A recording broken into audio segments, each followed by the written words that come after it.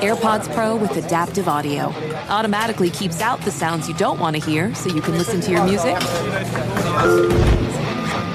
and lowers your music to let in the sounds you do need to hear. Hi there. Hi, what can I get you? I'll have a strawberry mango coconut probiotic smoothie with wheatgrass. Anything else?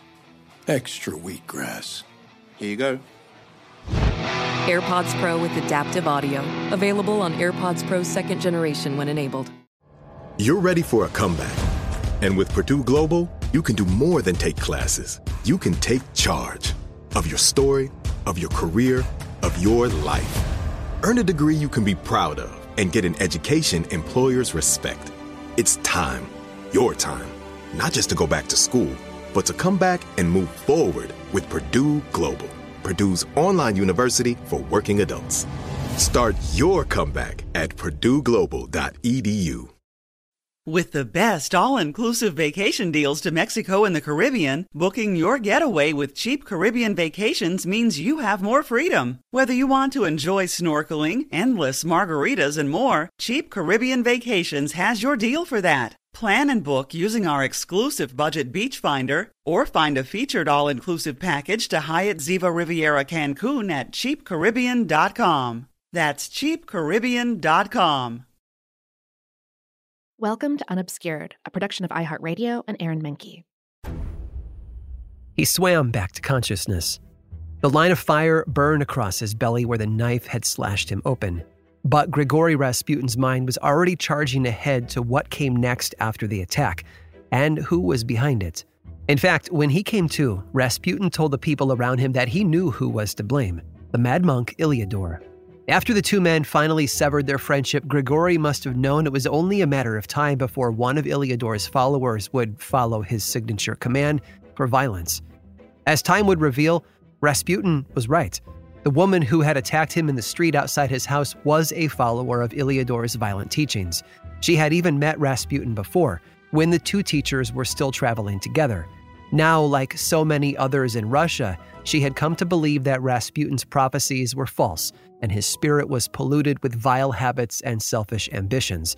She believed that it was Rasputin who had turned on Ilyador, so she set out to avenge her chosen leader with a 15-inch dagger on a white bone handle. In fact, she had come to see Rasputin as the Antichrist. She tracked him to Crimea a year earlier, but by the time she arrived, he had already set out elsewhere again.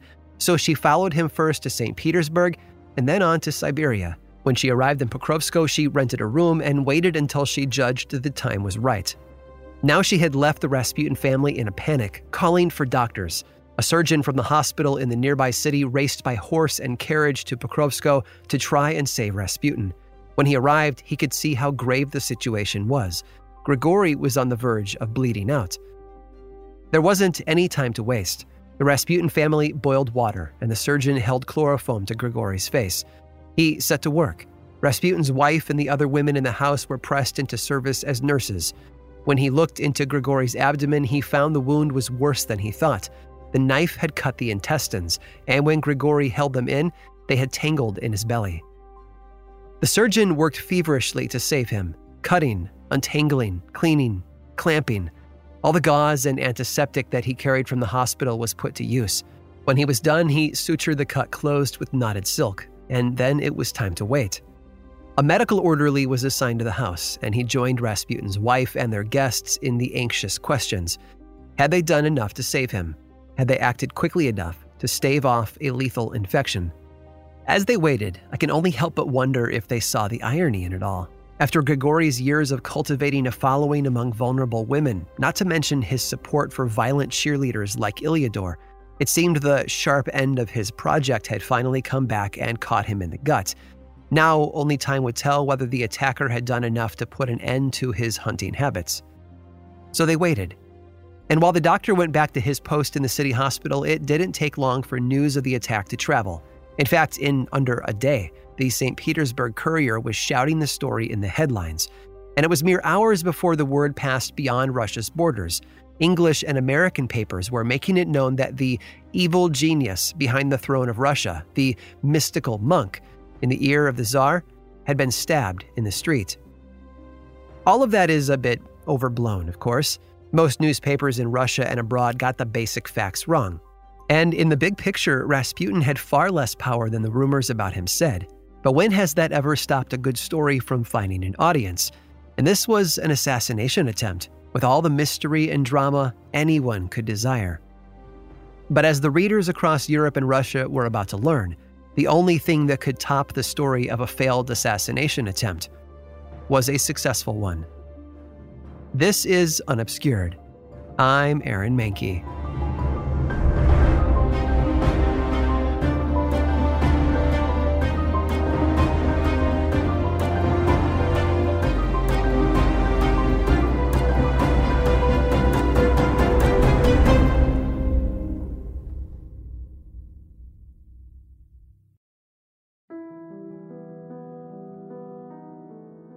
It was a ceremonial stop. The journey into town went as you might expect, at least at first. The family sat in the open back seat of the car, coming second in their motorcade. The streets were lined with happy faces, waving hands, and cheers filled the air. It was all going to plan. But as the royal motorcade approached City Hall, something changed. The driver spotted something taking flight from the crowd. Nothing natural, though. This was a dark object thrown into the air by an anonymous hand. As it arced high over the line of onlookers, the driver realized it was headed right for them. He slammed on the gas pedal. The car lurched forward, and it was a moment of quick thinking and quick action that saved the family's life. Rather than dropping into their laps, the bomb bounced off the rear of the car and skidded into the car behind them. That's where it detonated. The explosion ripped through the following members of the imperial entourage, but the imperial family was unscathed. That is until they were on their way out of town, because there was some confusion about the route. A new winding way was drawn up, maybe to avoid further assassination attempts or, according to some accounts, to visit the injured guards in the hospital. Regardless, the confusion began immediately. The driver of the first car forgot that there was a route change. He turned down a street that was on the first plan, and the imperial car followed. But when the official screamed, "Not that way, you fool!" the royal driver slammed on the brakes. His alertness and quick thinking had saved the lives of his sovereigns earlier in the day. Now, a brief lapse in attention would doom them. As the driver shifted gears and tried to turn the car, he made them sit. They had ground to a halt, 5 feet from the crowd. That's when a wiry 19-year-old jumped forward. From his side, he raised a pistol, rammed it into the car, and fired twice. Later, the shooter would say that he even turned his head away while he pulled the trigger, but the shots came from point-blank range. It didn't take any skill to take a life. The Archduke Franz Ferdinand had been shot and killed, alongside his wife Sophie. Today, we might know this as the assassination that started the First World War. And fair enough. But at the time, well, it was sort of seen as politics as usual in the region. In fact, it was seen first not as an attack that began a war, but rather an assassination that followed from a war. Here's Dr. Joshua Sanborn to tell us more. This is an assassination that is not random. Franz Ferdinand is in Sarajevo to oversee military maneuvers. They have just recently annexed the territory. And you have these young radicals who are inspired both by nationalism, but also by the Russian revolutionary movement, now looking to change the dynamic on the ground. The people that kill Franz Ferdinand are not sponsored by Russia. They're not even sponsored by the top Serbian leadership. They are sponsored by the head of military intelligence, who is trying to run his own sort of radical paramilitary revolutionary movement the same time that he's heading military intelligence. It was a complex and chaotic political moment. A few years before, nationalist revolutionaries fought to shatter the grip of the Ottoman Empire, and with support from nearby imperial powers, Russia, say, or Russia's German cousins, they succeeded. That fight had been what we might call a decolonizing war. Siberia, Bulgaria, Greece, and Montenegro had all formed an alliance, the Balkan League, and fought a bloody war to reclaim power. In the wake of this bloodshed, the movements leading the fight struggled to become governments, and it was a bloody process. As with many decolonizing wars, this just opens up a new question of regional power, and you get these new nation-states starting to act like mini empires themselves, most notably Serbia in this case, and this is what causes the Second Balkan War between Serbia and Bulgaria over the question of Macedonia. In other words, nationalism doesn't just come when the empire leaves. That just opens up the more interesting phase of politics, honestly, and the more violent phase, frankly, of the politics of decolonization. And so you have these first two Balkan wars, and the third war, as we all know, is triggered in the Balkans, in Sarajevo, with the assassination. So Archduke Franz Ferdinand's assassination looked like a third link in a long chain of violence. Yes, the killing appalled the world leaders who looked on, but few expected the fighting to spread beyond the cauldron where it began. But things escalated quickly. Everyone expecting what came next to just be more Balkan politics as usual was in for a shock. By August, alliances were secured, diplomacy failed, sides were taken. Armies mobilized, and soon even Holy Russia was entering what would become one of the bloodiest wars the world had ever seen. They were on their yacht, of course. The splendid isolation of life on open water kept the Romanovs refreshed, but the messages came fast, and whatever tranquility they had enjoyed that year was burned away. The Archduke Franz Ferdinand had been assassinated. Swiftly on the heels of that message, they learned that their friend Grigory Rasputin had been gutted in the street. Their kingdom was suffering violence, and if they didn't act fast, violent men would take it by force. Or at least that's what Nicholas came to fear. So it was time for him to act. Grigory's daughter Maria had sent a telegram to the royal family just after the attack, and it set them in motion. Nicholas got hold of the Russian Minister of the Interior and told him to put his attention on Grigory's life. Rasputin is a man much honored by us, Nicholas wrote. Grigory's life was deeply valued by the imperial family. They wanted their government to serve his welfare. Grigory and Alexandra exchanged letters. He assured her that he was recovering, but the knife that wounded Rasputin had cut into the Tsarina's heart. "Our grief is beyond description," she said in her reply. And with the Empress that invested in Grigory's health, the Russian government had little choice but to comply with the orders coming from the Romanov yacht. The Minister of the Interior and his deputies set their own constant watch on Rasputin. Yes, it was protection, but it was surveillance too. If the Russian papers thought that Grigory was an evil influence on the imperial household, well, the officers of the Russian government could only have agreed. In fact, the Minister of the Interior and his deputies had long hated Rasputin. And why not? They were being told to spend their precious time holding his hand. So 4 agents tailed Rasputin as he was carried down the river and placed on board a steamer. It carried him to the city of Tyumen, where he was admitted to the hospital. The surgeon who had performed his emergency surgery could watch him there, now surrounded by all his assistants, including the new doctors who were sent by the royal family to attend him. As the doctors came in, more telegrams came out. Grigory assured the Empress that he would pull through. In fact, he downplayed how serious his injuries really were. In truth, the first surgery wasn't enough to save him. They went in again and again trying to repair the damage. Grigory had lost so much blood that things were looking dire. But even as they tried to heal him, it seemed the doctors had Rasputin once again on the brink of death. But somehow he pulled through. The news of the attack on him had been so widespread that anyone who heard he was still alive had to be surprised. And that made people start asking questions. The whispers that followed were the first hint of another rumor that would grow stronger over the years. The idea that Grigory Rasputin was very hard to kill. But even as Rasputin recovered, the empire around him was coming down with a bad case of war fever. Not that it was new. Some observers in Russia had followed the Balkan Wars with pleasure. They had cheered on the Balkan League through the years of violence. People, that is, like Nicholas.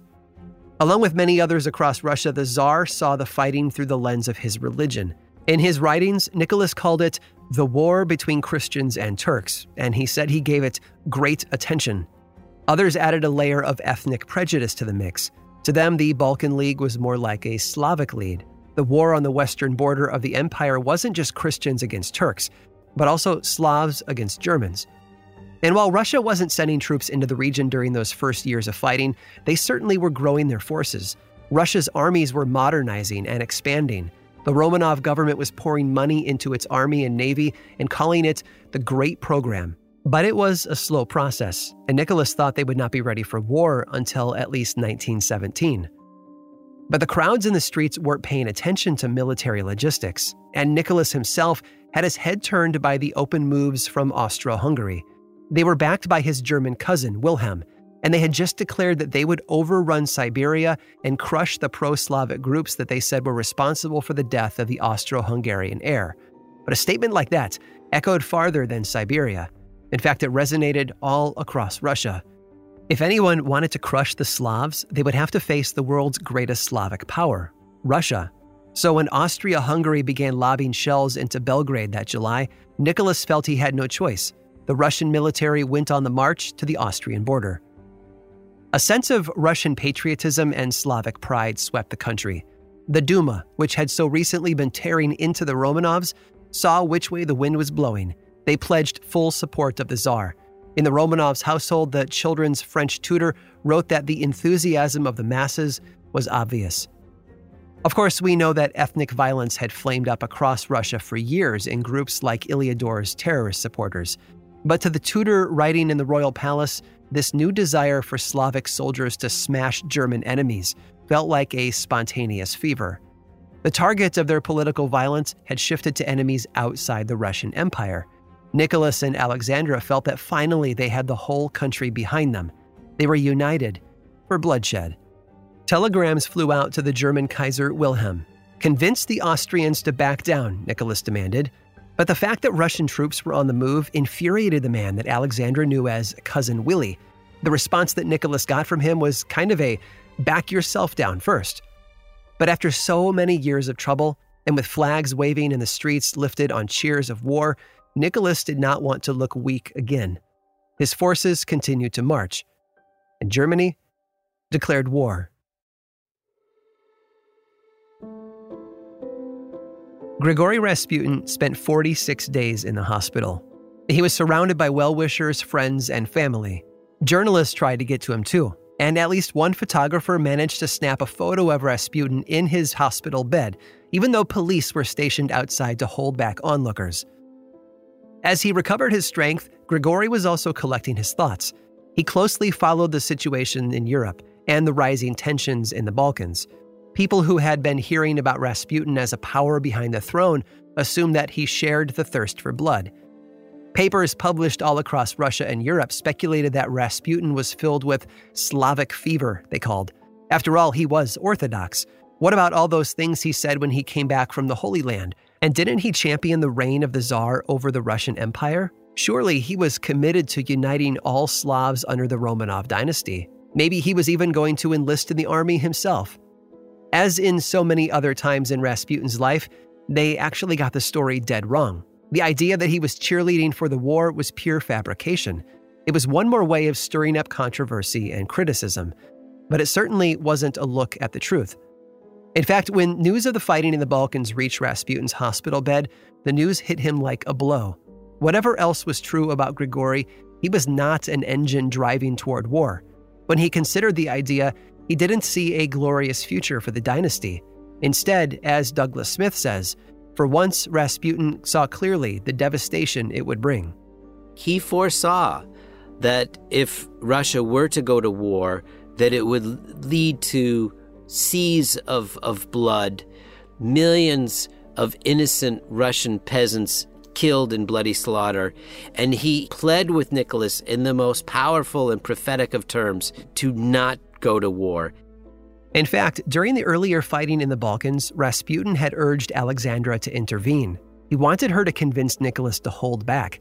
Even then, Rasputin believed war would be a disaster. Once, in 1912, when the Tsar's cousin Nicolasha was trying to convince Nicholas to send Russian forces into the fray, Rasputin begged him not to listen. A year later, in 1913, when he was asked to comment on fighting in the Balkans, Rasputin actually said something that would have surprised his readers. Going to war, he said, kills your own soul. Even the vicious army will live in fear after it has beaten its enemies into submission, because the violence of conquest will breed the violence of retaliation. And in some ways, this was really sharp insight. The violence of that first Balkan War, it led to the second, and on and on. Not that Rasputin didn't share the ideas that fueled the war's loudest cheerleaders. The idea that the Russian spirit, and even Russian Christianity, were superior to all others, well, he had been clamoring that for years. But it was that very Russian spirit he was most worried about. And no one remembered this better than Grigory's own family, the people around him as he recovered from his injuries. His daughter Maria would later write that Rasputin was fixed on the horrors and cruelty of war. His thoughts weren't on the triumphs of the Tsar, but on the people who would be crushed by armies crisscrossing the countryside. It seems Grigory had a deep-seated conviction that war and violence were a violation of his Russian faith. Rasputin saw this as the clear and simple problem at the center of a clash between nations, and he wanted the Tsar to see it too. As Douglas Smith says, he begged the Tsar to back away from the coming storm. And one letter he sent to Nicholas makes for an eerie warning of the devastation to come. Rasputin wrote, "Dear friend, I'll say again, a menacing cloud is over Russia. Lots of sorrow and grief. It's dark, and there's not a ray of hope. A sea of tears, immeasurable. And as to blood, what can I say? There are no words, indescribable horror. I know they all want war from you. Evidently not realizing this means ruin." I'm going to redo that little bit there. "I know they all want war from you, evidently not realizing that this means ruin. Hard is God's punishment when he takes away reason. It's the beginning of the end. You are the Tsar father of the people. Don't allow the madness to triumph and destroy themselves and the people. Yes, they'll conquer Germany, but what of Russia? If one thinks, then truly never for all of time has one suffered like Russia, drowned in her own blood. Great will be the ruin, grief without end. Grigory." As the following years went on to show, more prophetic words have rarely been spoken. And for Rasputin, it was deeply personal, because the lives of Russian soldiers weren't just abstract to him. In fact, he was worried about his own son Dmitry. The boy was of fighting age. If Russia went to war, Rasputin's own son would be among those sent to the front line. In his agitation about the coming catastrophe, Rasputin even managed to tear open his wounds once again. Nicholas and Alexandra were always concerned with the health of Alexei, their son and heir, and Rasputin was no different. And that concern made the prospect of marching into the looming conflict deeper and more terrifying for him than it could possibly be for the royal family. And as far as we can tell, Rasputin's letter to Nicholas did nothing to change his mind. Grigory may have hoped that as a spiritual advisor to the Romanov household, his words would carry authority, but the Russian Empire had already marched too far. Rasputin's letter landed on deaf ears.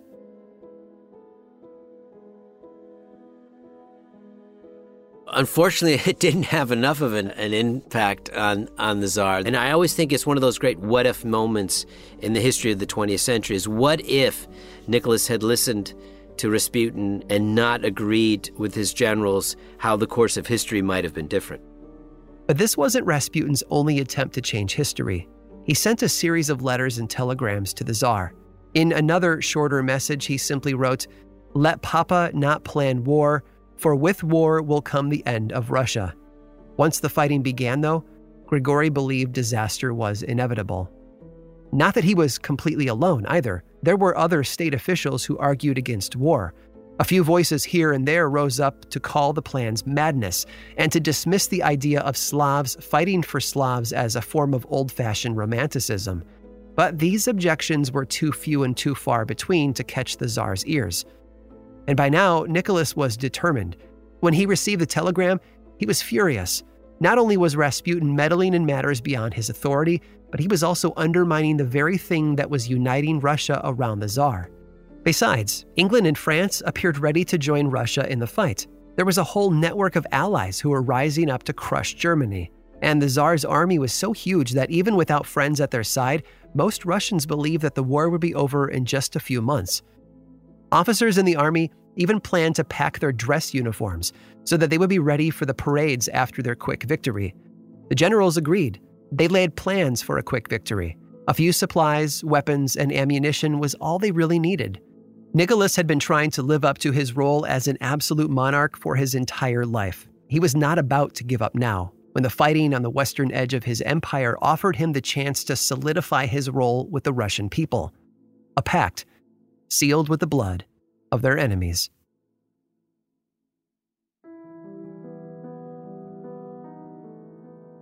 Grigory was released from the hospital toward the end of August, but his wounds weren't fully healed. In fact, he could barely stand. The pain in his gut was constant. He wore loose robes because nothing else would fit over his bandages. But more than all the pain in his body were the thoughts that wouldn't leave his mind. The attack had left him shaken, frail, even paranoid. He was being hunted. Danger surrounded him on every side. Even so, he didn't retreat to his home in Siberia this time. When he was released from the hospital, Rasputin set out for the capital. Fighting had begun. Grigory did not want to be cut off from the heart of the empire where decisions of grave importance were being made. When he arrived, he found a city as changed as he was. On the 1st of September, the government dispensed with the name St. Petersburg. It was too European, too German. They preferred something more Slavic, so they chose the name Petrograd. But if Grigory feared that he would have to overcome his differences with the Tsar, he found the opposite was the case. 2 days after he arrived, he had his first meeting with Nicholas, and any anger or ill will on the Tsar's part had faded. After all, the first victories on the battlefield had given way to some serious defeats.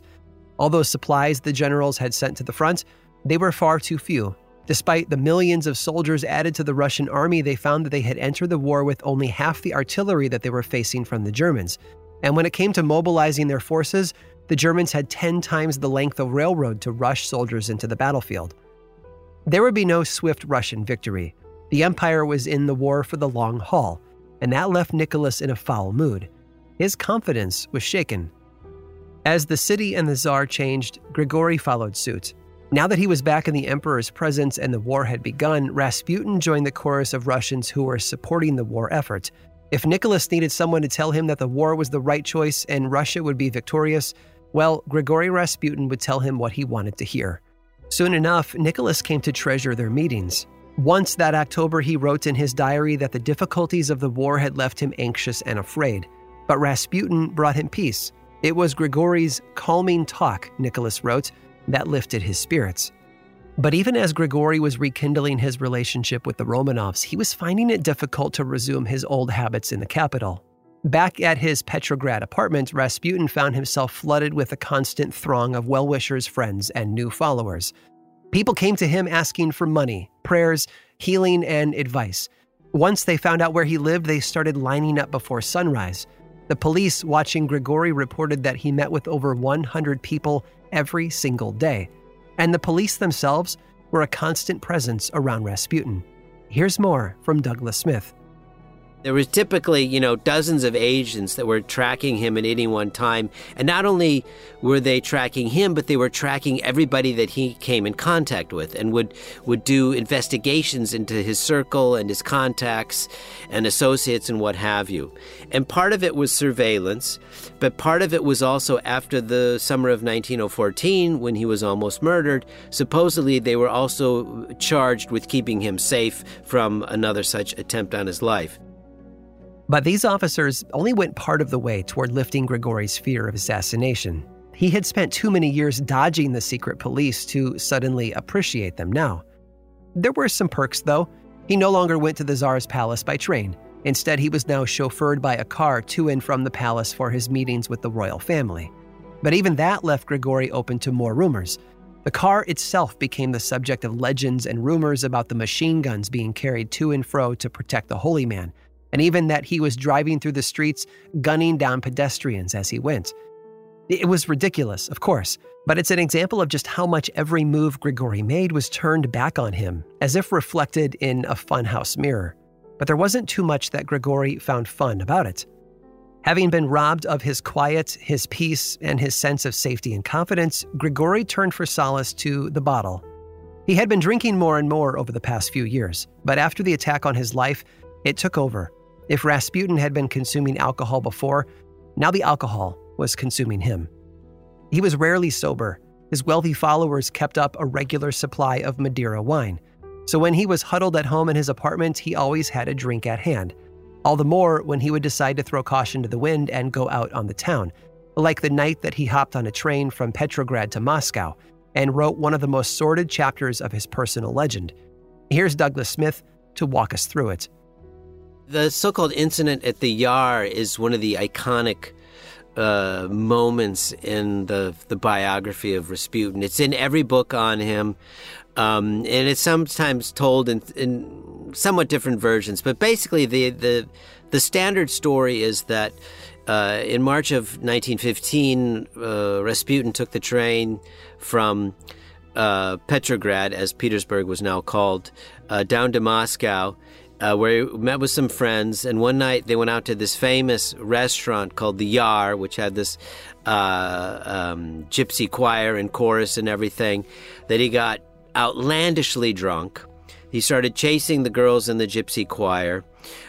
He started being rude and vulgar, and then it sort of culminated in him jumping up on the table, exposing himself, dropping his trousers, waving his member around, and claiming in front of the astonished guests at the restaurant that this was the altar at which the Empress worshipped. At which point the police were called, and they dragged him snarling and screaming and cursing out and put him into jail. Now, this is the standard story that you'll read over and over and over. And indeed, agents tracked Rasputin from Petrograd to Moscow on the train in March. They followed him around literally by the minute. And indeed, he did go to the Yar restaurant. But what's interesting is you read the policeman's report of what happened there. There was no talk of drunkenness. There's no talk of chasing chorus girls, gypsy chorus girls. There's no talk of, dropping his trousers and waving his member around. And there's no talk of any arrest. In fact, they had dinner. He went back to someone's house. He did get drunk the next day and drove around with some friends. And then the agents followed him back to the train station, and he went back to Petrograd. End of story. The report of the simple truth didn't satisfy Grigori's enemies. And that's a problem when those enemies include the head of the Okhrana. When the initial report reached him, the simple narrative of Rasputin's trip to and from Moscow, he sent word back down the line. Clearly, there was a mistake somewhere. Something must have happened worth reporting. Something terrible. Of course, the police in Moscow knew how to read between the lines. They knew what was being asked of them. So they put their heads together and they drafted a second report. This time, they brainstormed the bizarre and disturbing story that would become a mainstay of Rasputin's legend. They literally, quote unquote, sex it up, if you will, to make it more outlandish and add all sorts of crazy elements to it. Not only sexual stuff, but in fact that he was meeting with various shady figures who were involved in vast graft and corruption schemes to defraud, the national treasury of all sorts of millions and millions of rubles and what have you. And so finally they create this outlandish story on official police letterhead, and Alexandra says, this is total nonsense. And here Alexandra was right. This is a pack of lies, and I refuse to believe it. And so it again is then taken as proof that nothing can damage Rasputin in the eyes of Nicholas and Alexandra, and he can go to any lengths he wishes, and his place is secure. But in fact, he really never did anything wrong that night at the Yar restaurant. The fight went on and on. Church officials, Okhrana officers, and journalists took aim at Rasputin. Members of parliament openly condemned him within the Duma. When their words had no effect, they added outlandish lies to their observations about Rasputin's real wrongdoings. And those outlandish lies gave the Empress the very excuse she needed to ignore the charges altogether. As each new twist and turn in Grigori's life gave his enemies new ammunition, the struggle to control Rasputin's relationship with the Romanovs took on a stranger and stranger shape. He was hacked down in the street, and his reputation was ripped apart by the police, but somehow Rasputin endured. In this little war behind the big war, Rasputin's enemies never seemed to win. It was supposed to be Nicolasha's hour. He was always the man who exuded power. His violence was legendary. His physical strength was an echo of the old Tsar. It was only right that he be made the commander-in-chief of Russia's armies. At first, Tsar Nicholas had wanted to take the role on himself. He held the firm and almost mystical belief that the Tsar's place was with his troops, and the memory of his younger days spent among the officers only strengthened his belief that he should command, but his ministers talked him out of it. Any losses that his inexperienced and unready army suffered as the conflict began should not be placed at the feet of the Tsar. So it was agreed his cousin Nicolasha should take the reins. He had the warlord's frame and the warlord's pedigree, ferocious and imperious. Weren't those qualities what they needed to lead a fight? Nicolasha himself seemed to think so. But despite his confidence and his personality, there was one thing at least that Nicolasha did not have: experience. He had never actually commanded in battle. Not to mention that modern warfare was more of a clash of logistics than heroics. And however strong Nicolasha was, that was not his strong suit. As the first brief burst of victories gave way to a string of astonishing defeats, Nicolasha's officers were devastated. When the Russian Second Army was destroyed at the Battle of Tannenberg, the Empire lost 110,000 men. The commander of the destroyed forces went off into the woods and took his own life. And even worse losses were to come, even steeper and more devastating. In the summer of 1915, for example, the Russian army was in retreat. Russian forces fled the Carpathian Mountains. Withdrawal from Ukraine followed after that. As German attacks blew holes in the Russian lines, Nicolasha and his officers failed to bring up enough reserves to reinforce them. The surviving soldiers fell back in fear. Soon they had abandoned all of Poland. They fled Lithuania. They fled Belarus. The empire was drowning in her own blood. Nicolasha and his armies ran so far that their withdrawal was given a name: the Great Retreat. The Russian spirit was broken, and the Romanovs were in despair. As a prophetic pen had written to the Tsar, the Russian Empire was in ruins. That's it for this week's episode of Unobscured.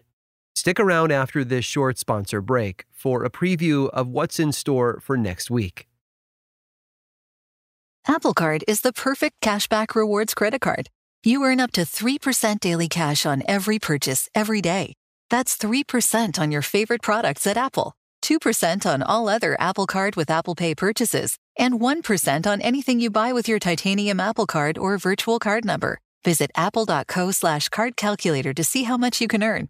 Apple Card issued by Goldman Sachs Bank USA, Salt Lake City branch. Subject to credit approval. Terms apply.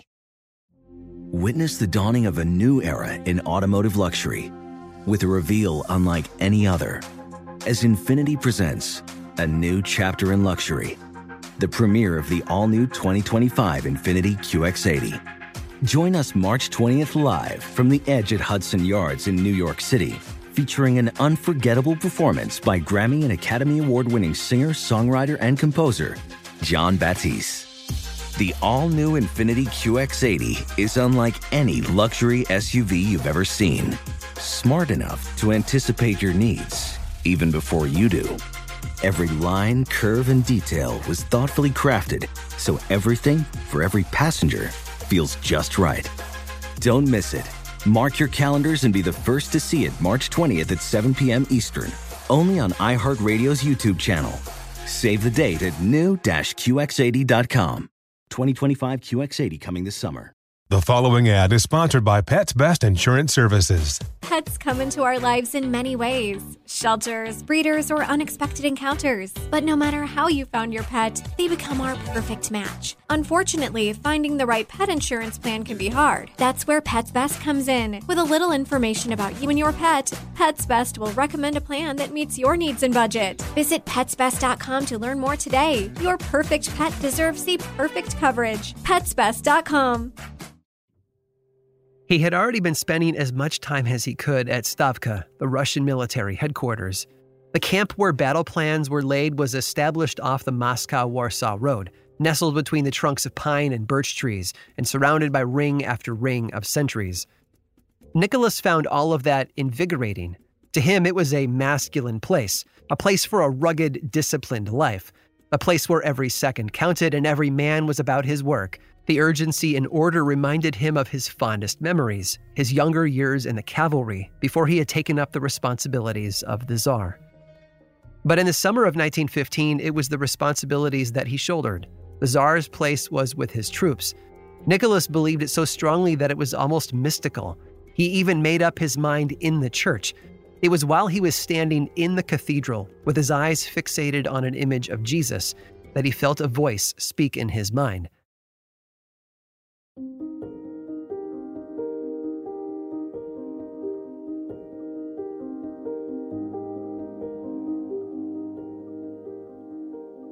Unobscured was created by me, Aaron Mahnke, and produced by Matt Frederick, Alex Williams, and Josh Thane in partnership with iHeartRadio, with research by Sam Alberti, writing by Carl Nellis, and original music by Chad Lawson. Learn more about our contributing historians, source materials, and links to our other shows over at grimandmild.com/unobscured. And as always, thanks for listening.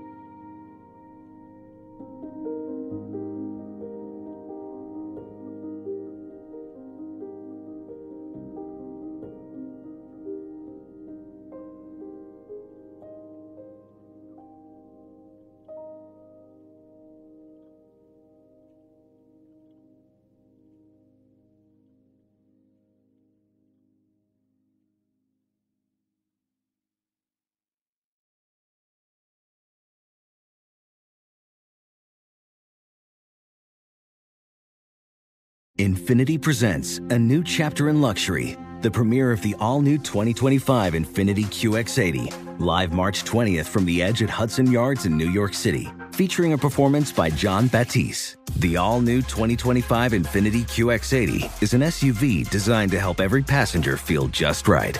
Be the first to see it March 20th at 7 p.m. Eastern, only on iHeartRadio's YouTube channel. Save the date at new-QX80.com. Don't miss it.